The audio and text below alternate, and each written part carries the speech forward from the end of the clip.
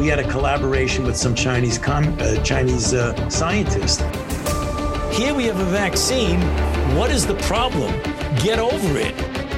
What we are very proud of now is that we penetrate the cabinets.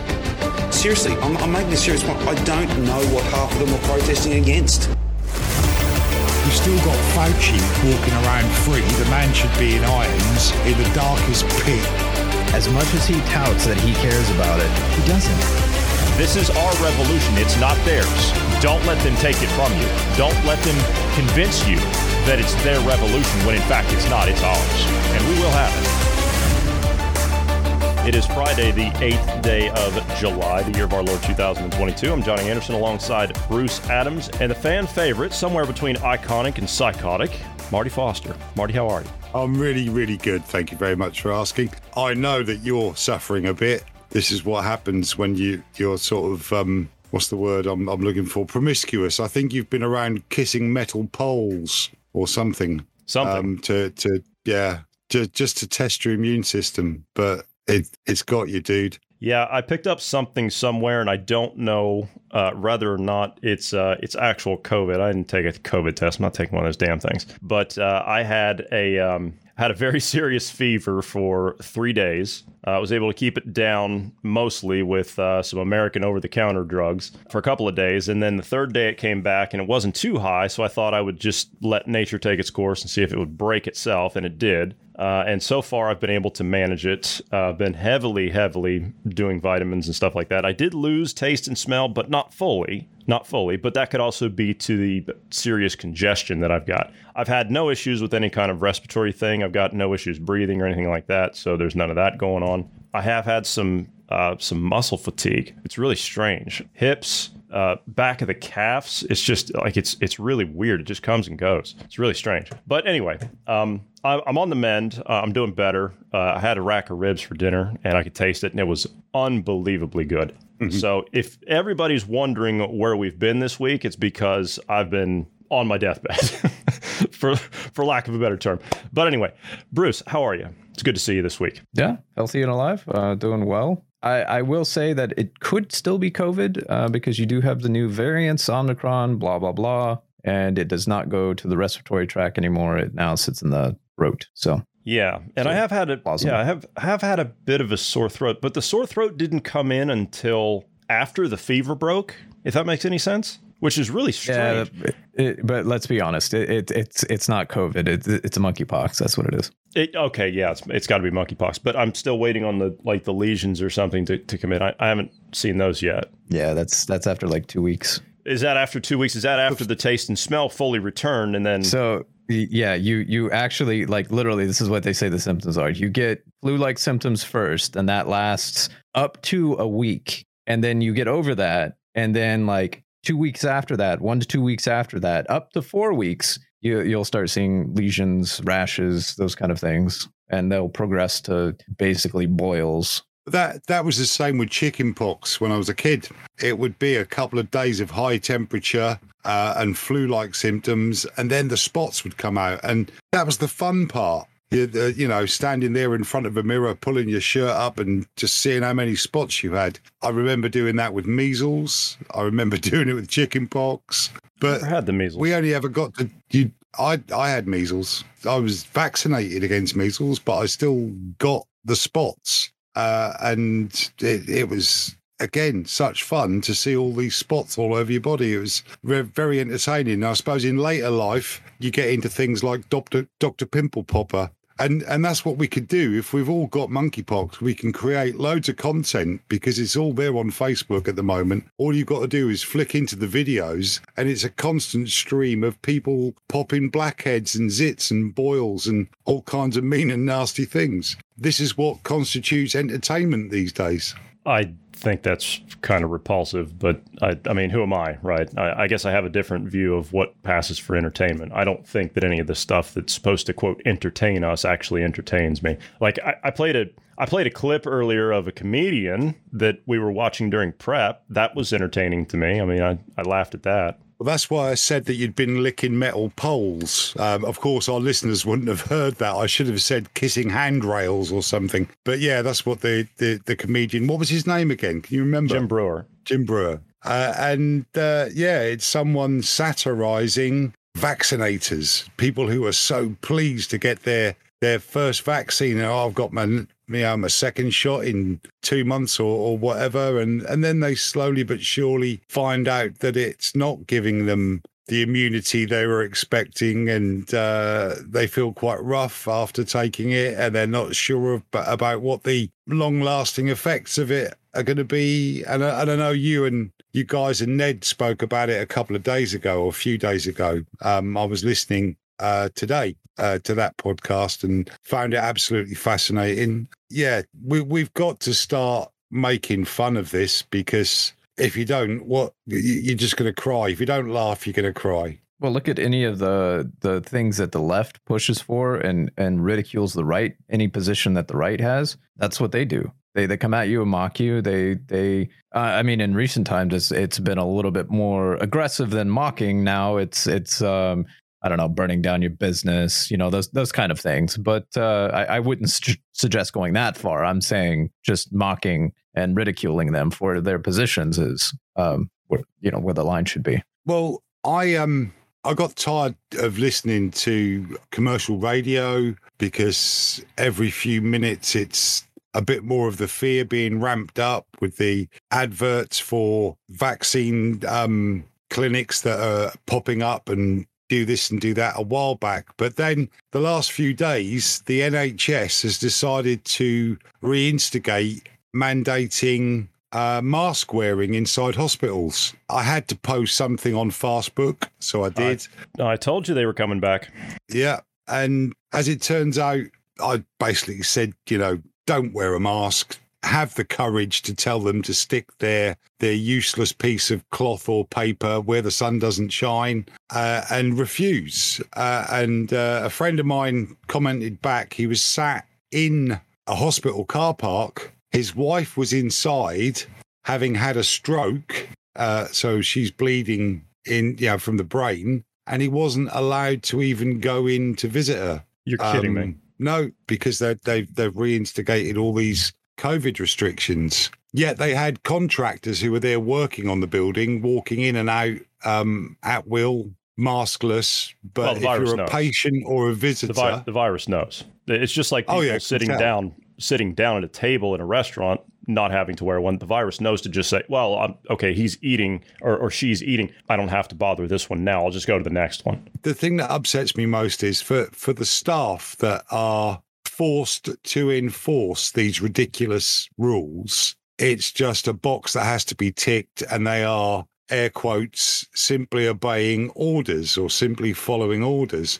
It's the deceitful, lying, horrible people that are creating the policies that are really to blame. And so someone within the NHS has decided, we'll have masks back on because there's been a few more COVID cases. And there's staff shortages due to incidences of COVID.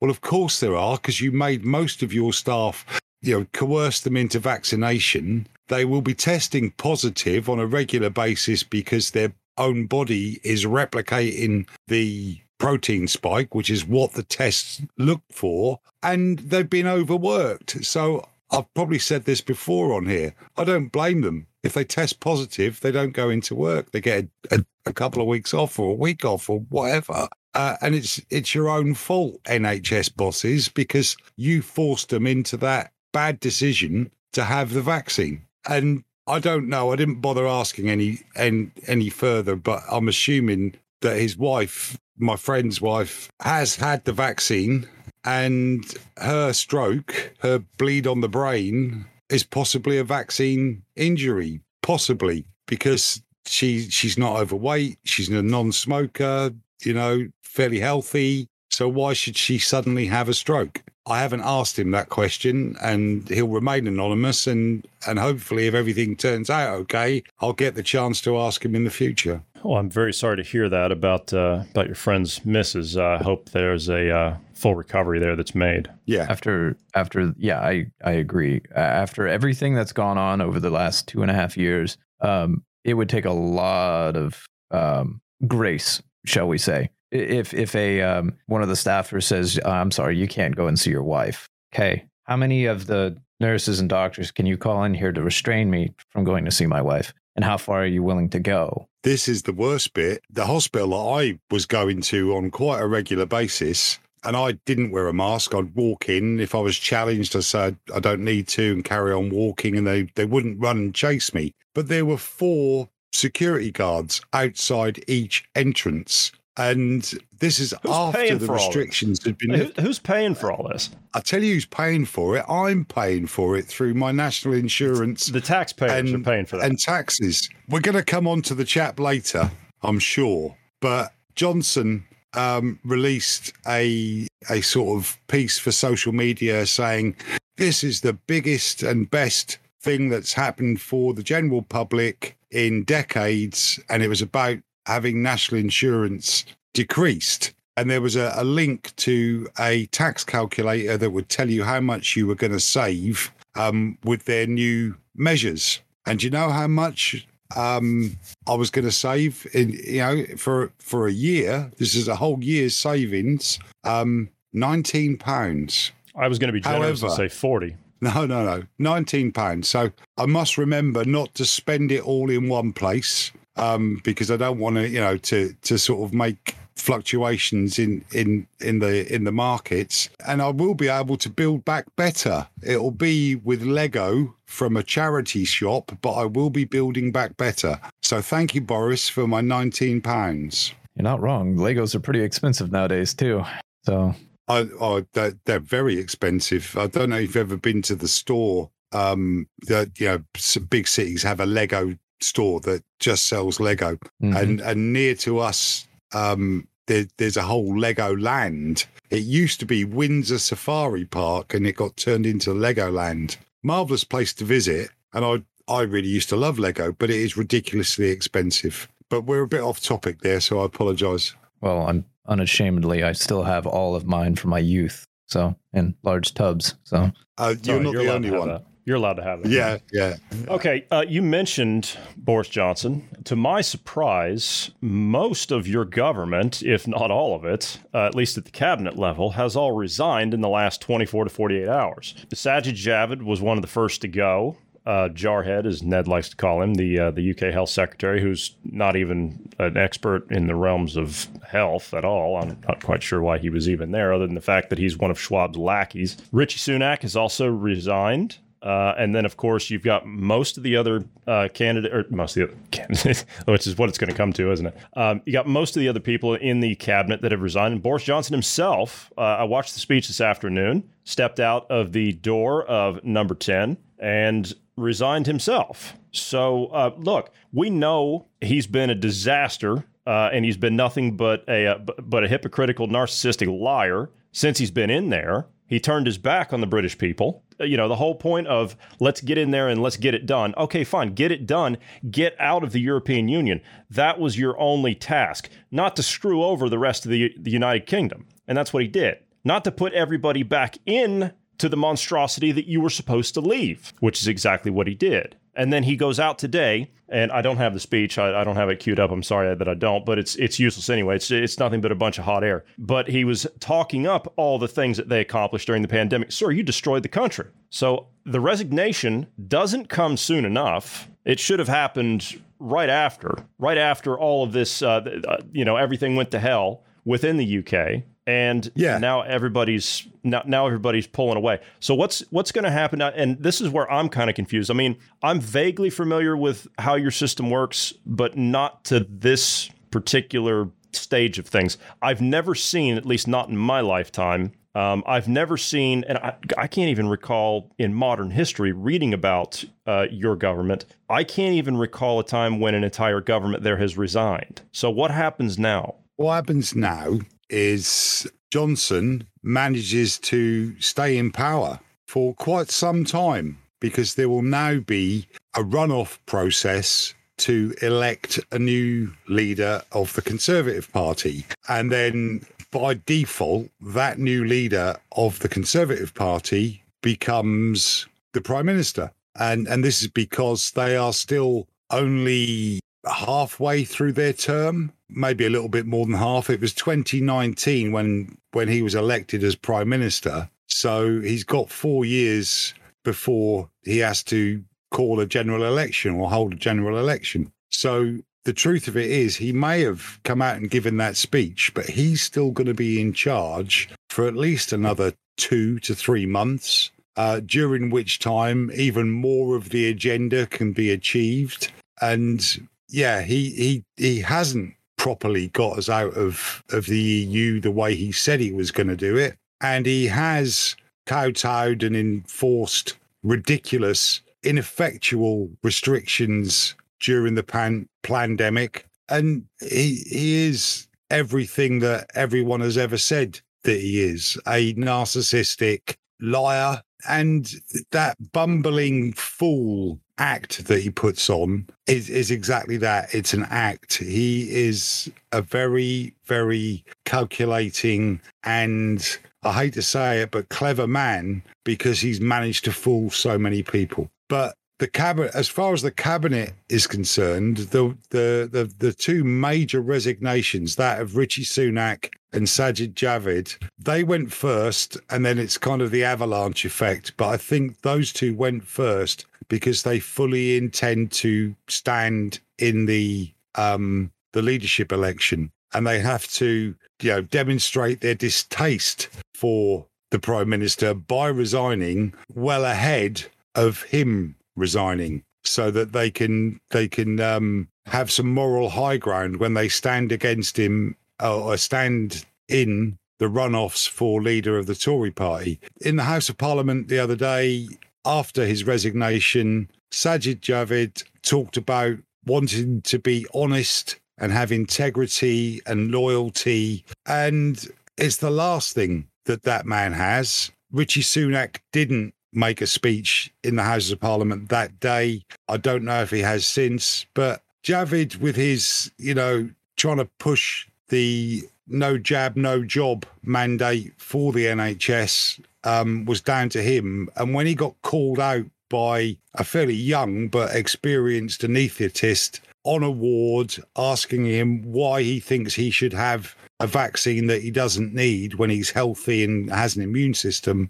and Sajid Javid's attitude was just so dismissive and condescending. The man shouldn't be anywhere near our government, as far as I'm concerned. No, you're absolutely right. And like I said, he's one of Schwab's guys anyway. He's been down there on the stage at Davos many times at the World Economic Forum. And to be honest, I don't know about you, but even if there is someone other than him that replaces Boris, I'm just going to be happy to see the con man with costumes go. I'm tired of this photo op. He's a warehouse worker one day. He's working at a vaccine clinic. The next day he's at a vaccine hub, where they make the things, wearing PPE with full goggles and everything else, holding a vaccine vial up to the light. He's a warehouse worker delivering juice.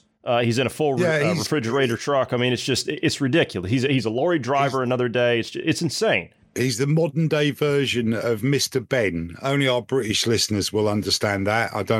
But it was basically a kids program where a guy would go to a fancy dress shop on a daily basis, put a costume on, walk through a door and be in that world. And that was Boris. He was just play acting and trying to ingratiate himself with the public. My major concern now is, in fact, when you're scared that something is going to happen, that's when you're most fearful. Once it's happened, you don't tend to be as scared. You start to calm down and just deal with the situation. So I won't say I'm scared that the next person is going to be just another WEF puppet, because we know they are going to be another WEF puppet. I wonder if the entire resignation of the cabinet was not their plan anyway. Well, they've penetrated all the cabinets, so maybe they've got the next generation, the next set ready to go through, nicely penetrated. You know, Klaus has been there,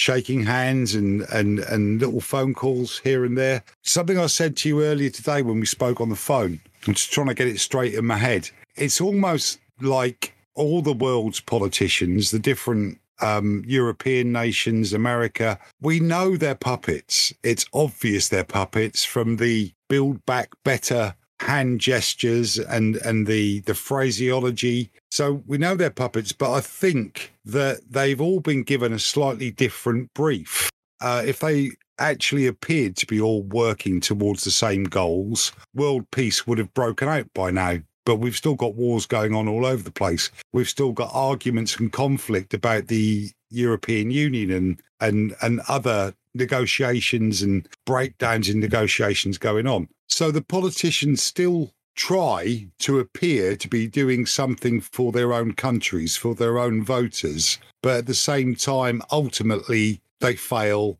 and they do a horrible job and things are just getting progressively worse. And I think we need to remind people about all the things that have got progressively worse since the agenda started to be pushed forward and their plans, I think, as you said a while back, Johnny, they got forced into this because of a couple of global situations, the 2008 crash being one of them, and then populist politicians being voted into positions of power, such as Donald Trump, perhaps even the Brexit vote, because controlling Europe would have been a whole lot more easy if they only had to make one set of law changes through the European Commission rather than several sovereign nations. So what I'm trying to say is, whoever we get, the people will see that individual appear to make some difference and to make some improvements to the country. Fuel prices might go down.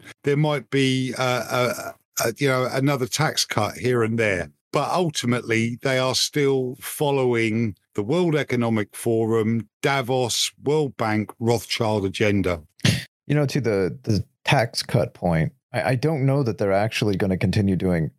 Maybe they will in the UK. But I mean, what we've been seeing here with the current Schwab lackey, they're raising taxes on us in the midst of a recession. Well, whoever it is, I hope that, although in this case it's not going to be a general, so it's going to be whoever the party chooses, and then they're going to have to finish out the term, and then or unless a general gets called, and then that person can then have a runoff, and then you have the parties go back to the ballots, and you guys go back to the ballot box. That's how it works, right? Yeah. Yeah. Okay. Yeah. Well, let's hope that something can come out of this. I mean, I don't have a whole lot of hope in the sense that I'm not trying to be negative, but we all know what's been done to our elections here in the West, not just in the UK. I mean, you guys have a relatively fair election system, I have to say. You have a system of a paper ballot. You don't have any of the machines or anything. I like your guys' system. How the ballots are tallied up. They're counted out there. The chain of custody is within the entire time. It's in full view of the public. They're taken to communal areas such as like community buildings, high schools, arenas, places like that, and they're dumped out there in full view of the public, in full view of the cameras, and there's no funny business. Everything is fair. I like your guys' electoral system and your electoral process. I don't, however, like the parliamentary system with the parties, but I think we all agree on that. I don't like the party thing, but I like the way that you guys do your system. It's a very fair system, in my opinion, and you guys seem to have it done pretty well there. So it's very difficult to cheat a general election in the UK, or do you think that that's inaccurate? No, I think that is accurate. That it's a fairly safe system as far as its integrity is concerned. It's a pity the politicians don't have any integrity, but the actual voting process is fairly secure. But as I said earlier, it's like once that thing that you were frightened of has happened, you don't need to be frightened of it anymore. You just have to deal with it. And it wouldn't surprise me in the slightest if Labour didn't win the next election. And I'm not a socialist. I don't like the Labour Party. I used to like the Conservative Party, but because it's all so corrupt and got at, I'm politically homeless at the moment. I have no party I would vote for. Politically homeless. I like that. We've been politically homeless refugees for many years now. But anyway, moving right along, have you been following what's going on in the Netherlands? You clued me up to it earlier, and I've seen a few of but I had no idea of the scale of the protest in the Netherlands, and I think it's pretty marvelous what the farmers are doing and the fishermen are doing,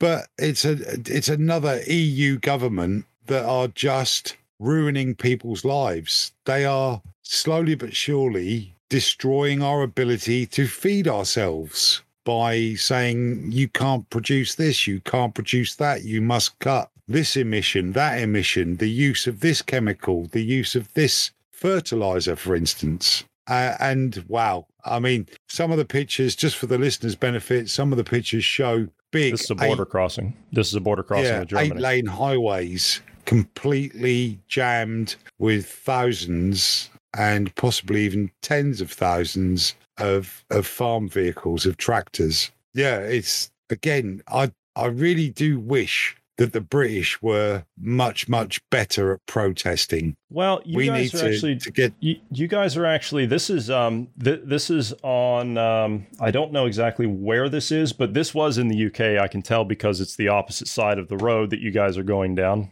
per your own way of doing things there. But this is a protest that took, the M4, excuse me. This is a protest that took place in the UK over the week, earlier part of the week, over surging fuel prices. And it was a slow, deliberate traffic jam, but who's that attacking, really? Who is that actually hurting? Is it hurting the government? Is it hurting the fuel companies? No. It's hurting the normal, everyday people who are just trying to use the M4. And that's what I mean about being better at protesting. We need to direct our protests to the people who are responsible for whatever grievance it is that we're protesting about. The idea that they had, which was to, for 1 week, nobody use a Shell garage forecourt. The next week, no one used Texaco, then no one used Sainsbury's, no one used Asda. Take it in turns to really hit them where it hurts in their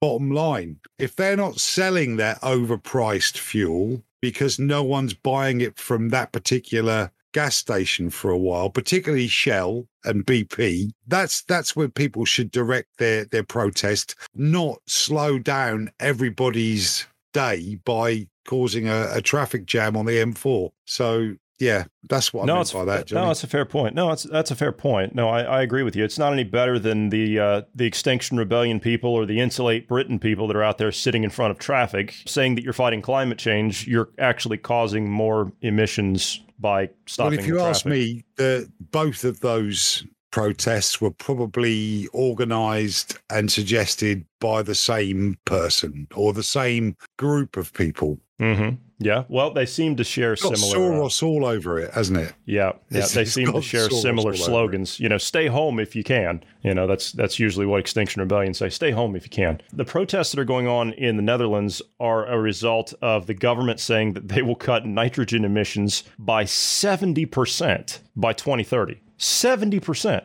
Nitrogen emissions. Do you know what that means? That means no livestock. That means no fertilizer. That means no farming. That means no food. You know, I love these people that are like the Klaus Schwab types and these World Economic Forum types, these morons. I love these people that say, oh, well, this is going to force a change in innovation. This is going to force innovation to come along and come up with something better than what we've got. Someday that'll happen. Hopefully. That's what their solution is. Oh, we're going to shut everything down and that's going to force the change, but we don't know when. It's just going to happen sometime. So we're just supposed to die in the meantime. I mean, we all know that that's what the goal is here, right? Well, I don't know. I mean, they talk about forcing a change. Evolution takes time. People need to evolve into changes that are going to be meaningful and successful. If you suddenly fill the room with water, you can't evolve a set of gills so you can breathe underwater in 2 minutes.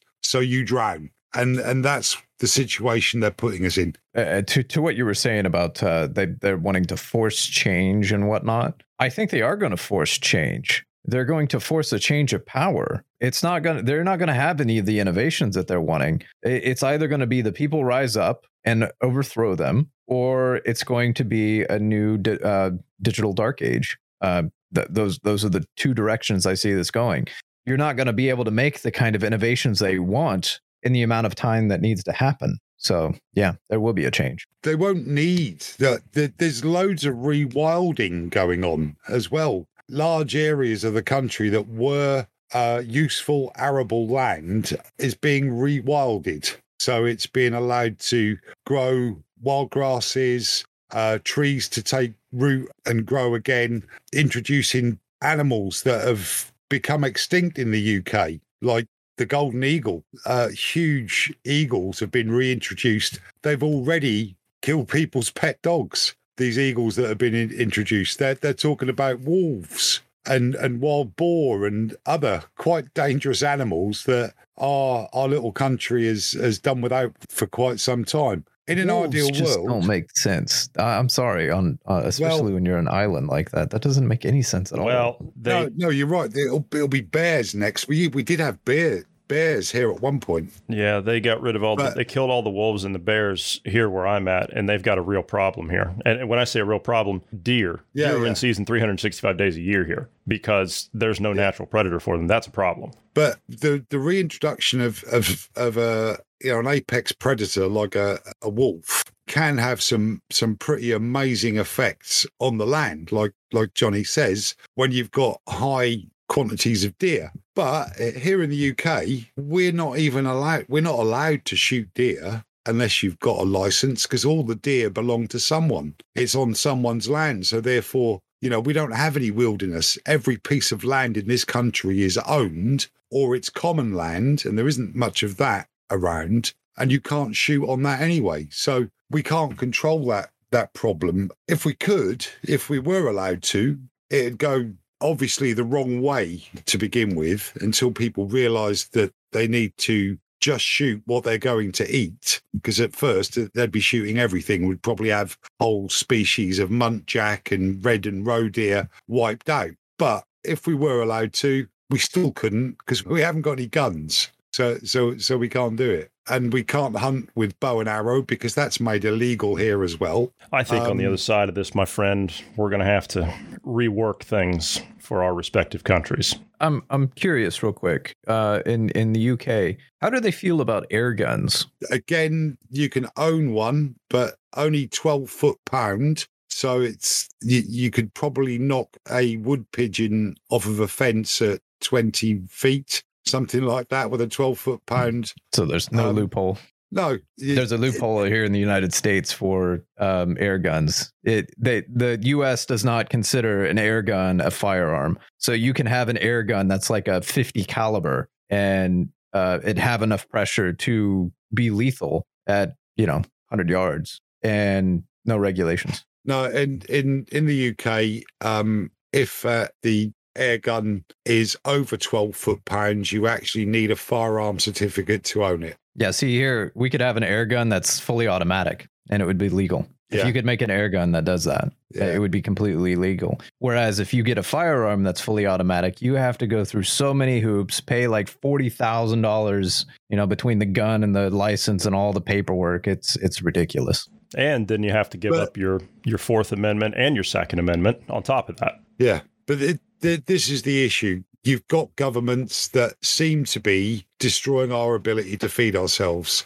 and no one cares, because at the end of the day, those ones that are making those policies, they know what the plan is. They know that it's to have less people on the planet, and that's what they're pushing towards.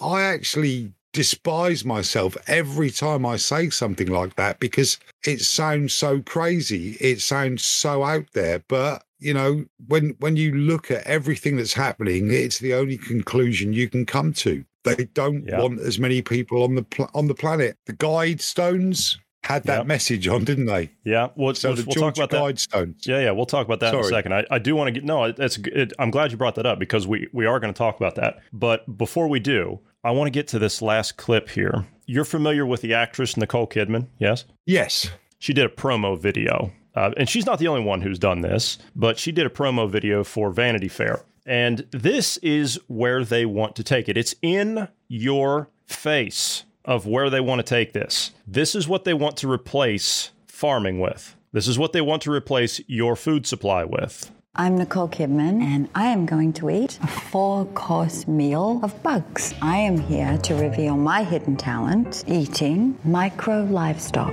cornworms. They're still alive.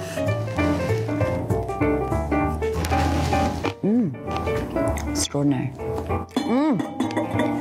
Very moist, chewy. Can't quite describe the flavor, but need a little water. Let's try the second course, shall we? Just a little side note. 2 billion people in the world eat bugs, and I'm one of them. Because here we go. Have some mealworms. I'm telling you, I'd win Survivor. That is a fruity taste. I'd recommend it. Here we have. Oh, crickets. Oh, nothing. Oh, awesome. Like nothing you've ever tasted. Like a hairy nut. Don't. Oh my gosh. A nut from the shell. And now for dessert. The fried grasshopper. These are amazing. These are exquisite grasshoppers.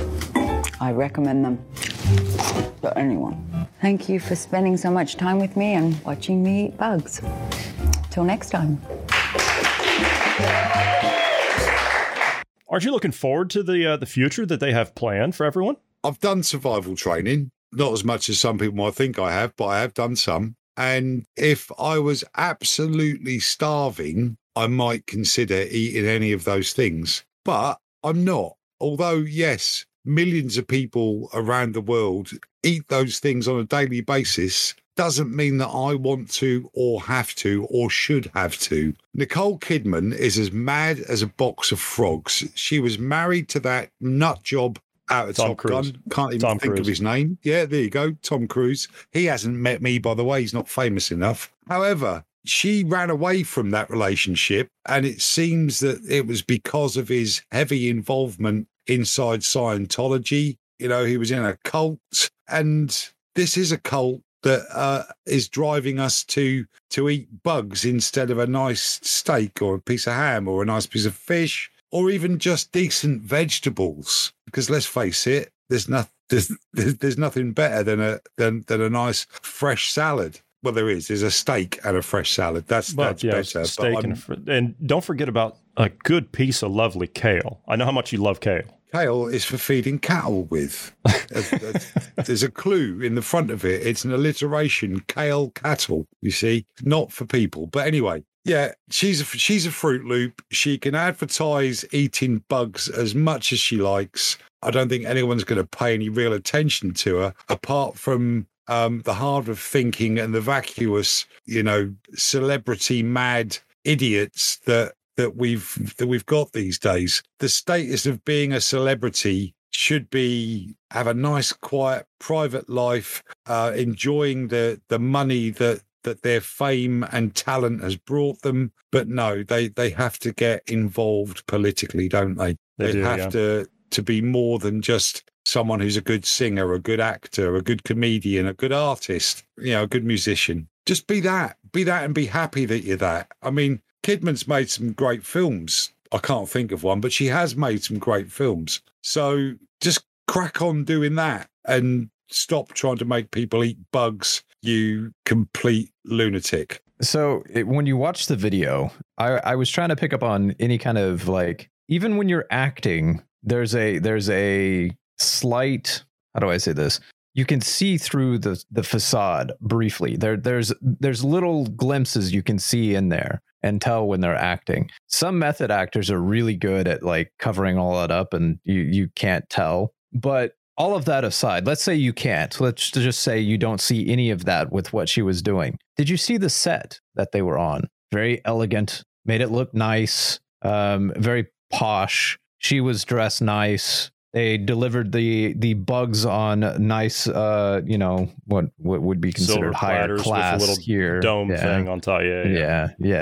It was made like propaganda. And that's all I took it as. It was just propaganda. This is not like what? Okay, if bugs were so good and so tasty, I'm going to hear about it by word of mouth from people that have tried it before and like it, and then talk to me about it. I'm not going to listen to some celebrity who is clearly doing propaganda that is a paid liar. That's literally their job, is to lie to you, and you're going to listen to them over this. No, I'll pass. Have you ever eaten a trout straight out of a river? Sure. Yeah.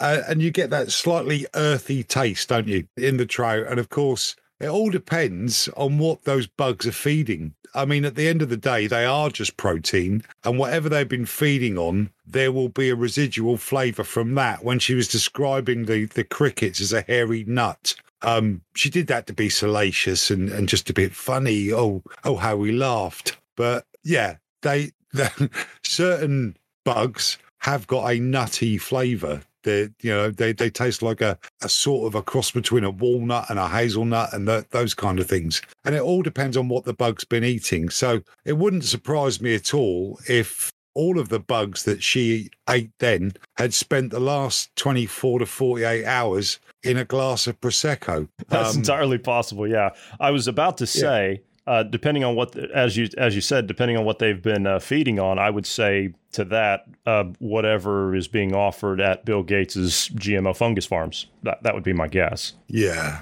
Yeah. Well, when I shoot a wood pigeon, the first thing I do is open the gizzard and see what it's been feeding on, because that will tell me whether or not I'm going to put that pigeon into a curry or whether I'm going to take the breasts off and cook it in butter with a bit of garlic and maybe a few cherries, because the flavour of the meat will be the same as whatever it's been eating. There will be a residue of that. There's another thing. Really good. You know, the garlic and the butter and the cherries. That sounds really good. The thing about wood pigeons is they're not very large. If you can be bothered to pluck a whole wood pigeon, most people would probably need 2 or a whole one each at least for a decent meal. So quite often we just use the breast. The rest of it gets turned into to a curry or something later. But there's another thing that I don't know if you've ever noticed this. They call it boar taint on certain pork products. If the animal is stressed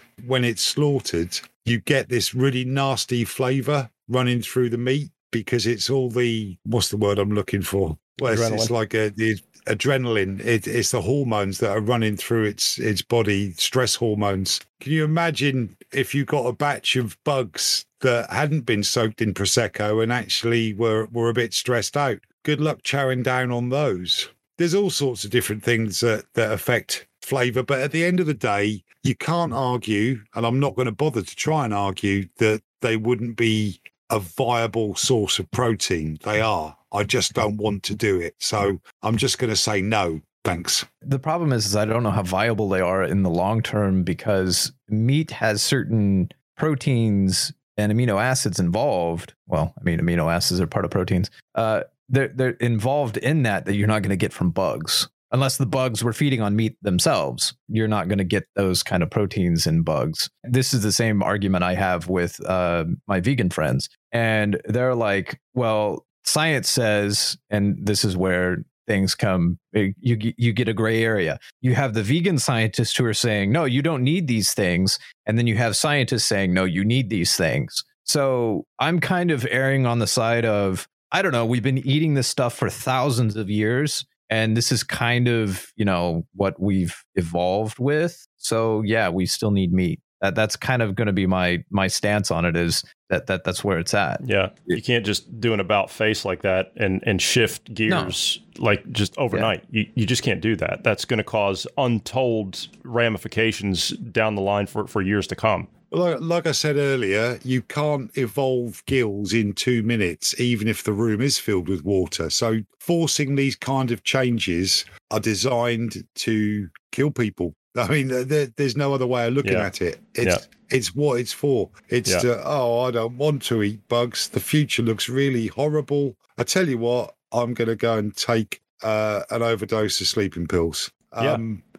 It's depressing, people. This kind of news put across, as Bruce quite rightly points out, as a sort of high-class propaganda piece will depress people. People are going to go, no, we know you're a lunatic, Kidman, and we know this message is wrong. There's no way you're going to convince us that eating mealworms and crickets and all other manner of bugs is going to be good for us or nice for us even. So, no, thanks very much. Stop the bus. I want to get off. And we've already got extreme high levels of suicide that's been on the rise since the lockdown, since the isolation, since the wearing of masks have dehumanized people and stopped that connection between people. There's nothing quite like having a nice dinner with people. That's really, really enjoyable. Can you imagine a dinner party, rocking up to a dinner party and being served that crap that she was eating? Oh yeah. No. They're going to have restaurants with bugs like that. You can believe it. If they're they not already have in other parts of the world, but that's where people have grown up with that as a food source. If you're a person that wants to eat that stuff, then you go right ahead and eat it. I have no problem with somebody that wants to eat it. You can go out and eat tree bark for all I care. I don't care. Go ahead. Just don't hold a gun to my head and tell me that I have to, or else. That's where we have a problem. I would also recommend the listener go on and just do a quick search on foods that help your body synthesize testosterone, as an example. And you'll find that many of the foods that they're telling you you can't have anymore help synthesize testosterone. And then go and look at what testosterone does, especially for the male counterparts. What they do is it basically all the increases in muscle strength, tendon strength, twitch reflexes, your lung capacity, everything, the larger heart, everything that makes the male different biologically. Testosterone is a key to that, but it also affects mood, and it makes men more ambitious, they have more of a drive to them. Testosterone is believed to be one of the main driving forces behind that, chemically speaking. And they're telling you not to eat those foods anymore, and you're eating other foods that doesn't contain it, theoretically making you more complicit. In that same TED talk that you mentioned when Ned was on the other day, Gates also talked about genetically breeding out the gene that causes aggression. Well, it's the same gene that's aggression, drive, determination, all those things. You give it one name, but it's got several names. It depends on the situation. And so if you find yourself a bit low on testosterone and all of a sudden you're faced with a bit of a difficult situation, it's not going to go well for you, is it? You're not going to be at your best to be able to cope with it. Some of the things I've been through recently, if I didn't have a lifetime of eating really good quality steak and other meats and having built up quite high levels of testosterone, I might not have got through what happened to me. So, yeah, you make a really good point there. But what I was going to say is that there's a fruit in the Far East called the durian. I don't know if you've ever heard of it. I haven't, but I'm curious. Yes. It looks like a massive pine cone, but it's all knobbly and big and green, and it smells like a dead body. There's signs on the hotels and other shops in Singapore, for instance, to say no durian because it smells really, really bad. But when you get past that, open it up, and inside there's this gorgeous creamy fruit. Apparently, there we go. There's a picture of one, or several actually, and it's a real delicacy. People love it, and I'm sure if you had no choice, bugs would be the same. It'd be just getting past that point, but then you'd get used to it. But I don't want to get used to it. I want to continue the way I am. Thank you very much. Yeah, absolutely. I agree with you. Moving right along, this will be our last topic. The Georgia Guidestones, as you'd previously mentioned, the Georgia Guidestones were hit by what looked to be an improvised explosive device in the middle of the night. We woke up, yesterday, and saw that at least one of them had been blown up. I did hear this morning, the one that was blown up, the stone that was blown up was the one with the English inscriptions on it. There are 8 languages, I think, that they were inscribed on there. English was one, Japanese, German, Spanish, French, and then I think it was like three other languages that aren't spoken any longer, I think. Now, I don't know the specifics behind these things, as in like there's a reason that they were put there, as in there's a reason they were put in the place that they're at. I can't remember what that is. It has something to do with the astrological positioning or something like that. That's what I was reading like 10, 15 years ago. But these things appeared in 1979, and they contain some writings that basically say, look, we got to maintain the world's population of around 500 million. Don't let it go past that. You got to be one with nature, blah, blah, blah. Which the whole idea of humanity's connection with nature, that's a given. You don't need to be reminded of that. Maintain a healthy population of the world, blah, blah, blah. All the usual stuff that we hear from the Gates types, the Club of Rome types. No one knows who put these things there. They just appeared one day. Now they've been hit by an explosive, and then they were later destroyed, as in they were all knocked down yesterday afternoon. So no one's actually claimed ownership of these things. No one's been able to determine who put them there or why. They just showed up one day, and we've been. It was somebody using a false name. Oh, is that what it was? It was a false name because he went. It was somebody named Robert C. Christian, but it was a pseudonym. It wasn't. That's not his real name. And they approached the Elberton Granite Finishing Company, and basically just said he wanted something to rival the Neolithic monument Stonehenge. So that's not really something that you can rival Stonehenge with.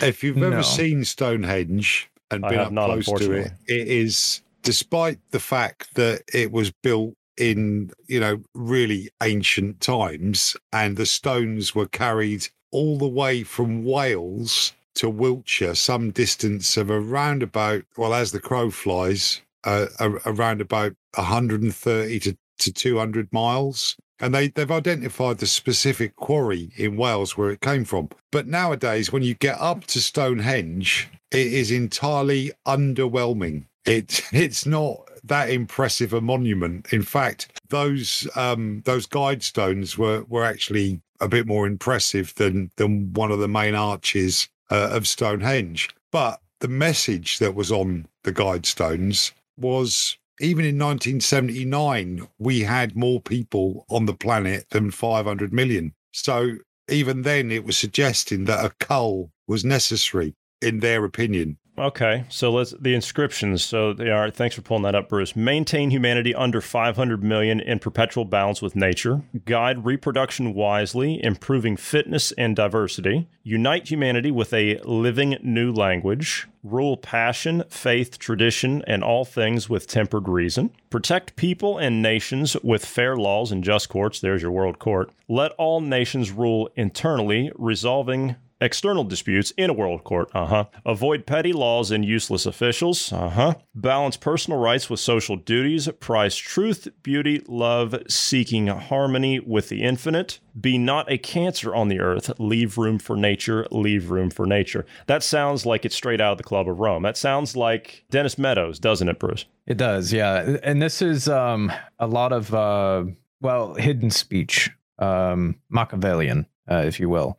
Because there's stuff in here that's one language. This is okay. So from the Christian side of things, right? From a religious standpoint, the third one where you're supposed to unite the languages. Yeah, we've seen that once before in history. Whether you believe in Christianity or not, and just see the Bible as a history book or a storybook. Well, there's a story that's thousands of years old about humans getting together under one language, forming under one idea, and that going disastrously. So, I mean, this has all been done before, what they're describing here.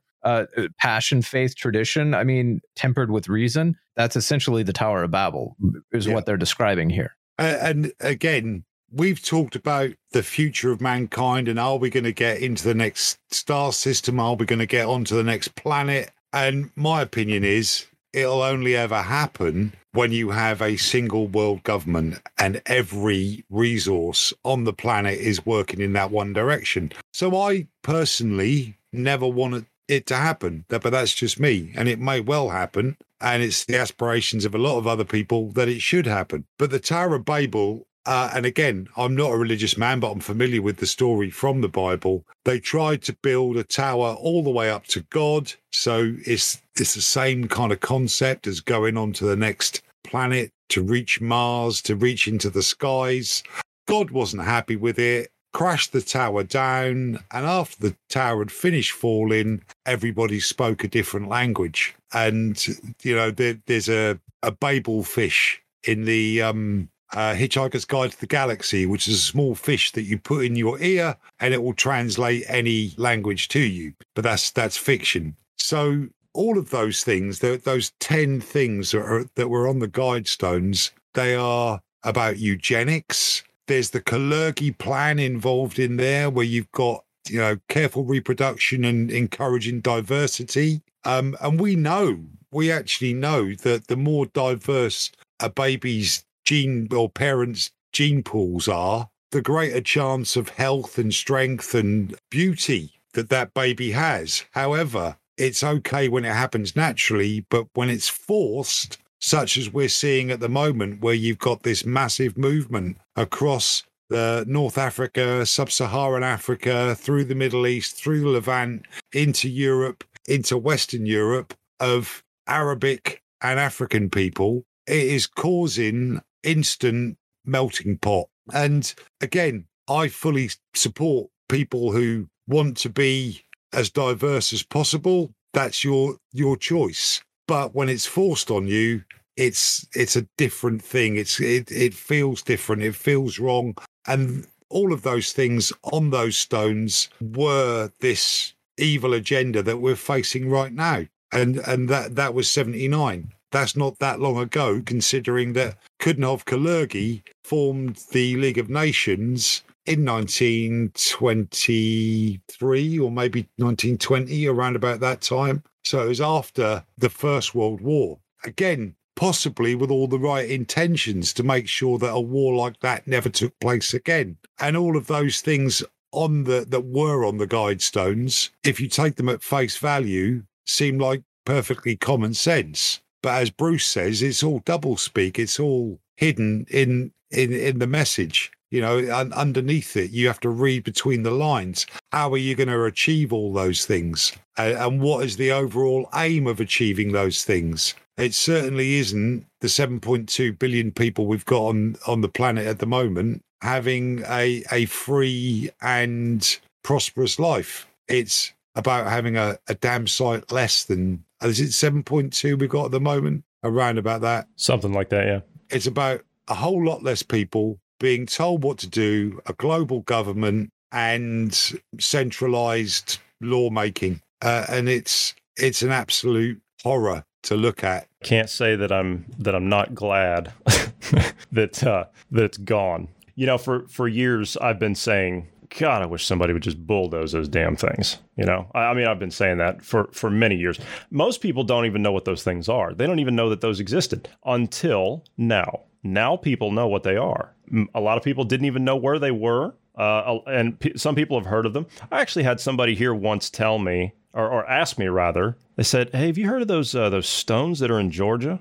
Just out of the blue. Somebody mentioned that to me one day. I said, have you ever heard of those stones in Georgia that talk about maintaining a population of no more than 500 million people? And I said, you know about those? I said, oh, yeah. So some people know about them, but most people don't. That was the number one trend on Twitter after that happened. And they weren't negative comments that were going on within that conversation either. A lot of people were saying, didn't know these existed, glad they're gone. Yeah, I have to agree. You know, just looking at them further, just the 10 Interesting number they chose there. Again, hearkening back to religious text. But the one that really that kind of stuck out is unite humanity with a living new language. What are we seeing right now with language? You can't say certain things because it's offensive, right? Gotta be the most recent one was spaz that they just got rid of. You can't say that now because it's offensive for some reason. Well, they are changing everything. All like the language is changing. That makes Sorry, it a living. Did you say language. spaz? Yeah, SPAZ. Yeah, you can't. Oh yeah. Well, that's been offensive for a long time because the term spastic, and I don't want to teach you to suck eggs because you probably already know. Spastic means stiff in the joints, and people used to call people with Down syndrome spastics. And there used to be the Spastic Society, which was a charity, and it changed its name. So, quite frankly, the term spaz is quite offensive. Not but here people in the US. use it to each other all the time, and it's kind of or it was kind of less offensive than some other terms that we could throw at each other. But what I actually think they mean or meant by unite the world through a universal language is a computer language. It's digitized because machines all speak the same code or can be made to speak the same code. Rudimentary, it's binary. Yeah. I don't think that it's necessarily helpful for us to second guess what each line meant. What we need to look at is what would be the consequences of each line if it actually came to fruition. Not necessarily what whoever had them inscribed meant by them, because some of them are fairly clear. Keep a population of 500 million. There's only one way to do that. And that means as soon as number 500,000,001 gets born, someone has to be topped. Someone has to be got rid of. It's the whole, was it Logan's Run when you reached a certain age that it was, when your wristband went a different color, you were getting to a point where you would have to go out and be chased and hunted down, basically. There's a TV series I haven't heard in a long time. Or was that a movie? Yeah. It was a TV series here, at least. Logan's Run. I couldn't remember.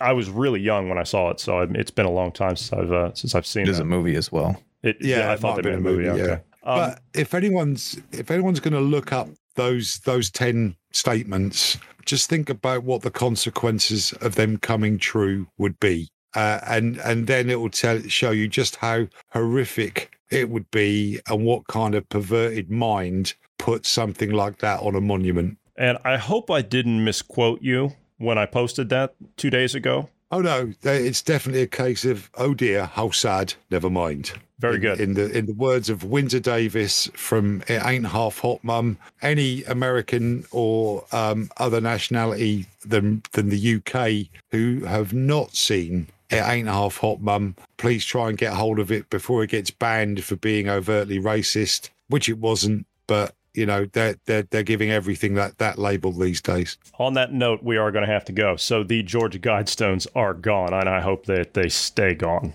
As you said, oh dear, how sad, never mind. Anyway, so for those of you who would like to send us some feedback, please do so anytime by sending us an email at dynamicpodcast@protonmail.com. Also, do you like the podcast you're listening to? We do love having you as a listener, and we would ask you to pass us along to 5 friends. Do you know someone you're trying to wake up? Do you know someone you're trying to get to think on their own? We would appreciate it very much if you would send them our direction. Gentlemen, I want to thank you for being here this evening. Thank you to all of the listeners. Everyone have a great weekend, and we will see you on Monday. Thanks, guys. Well done, Johnny, for fighting through that.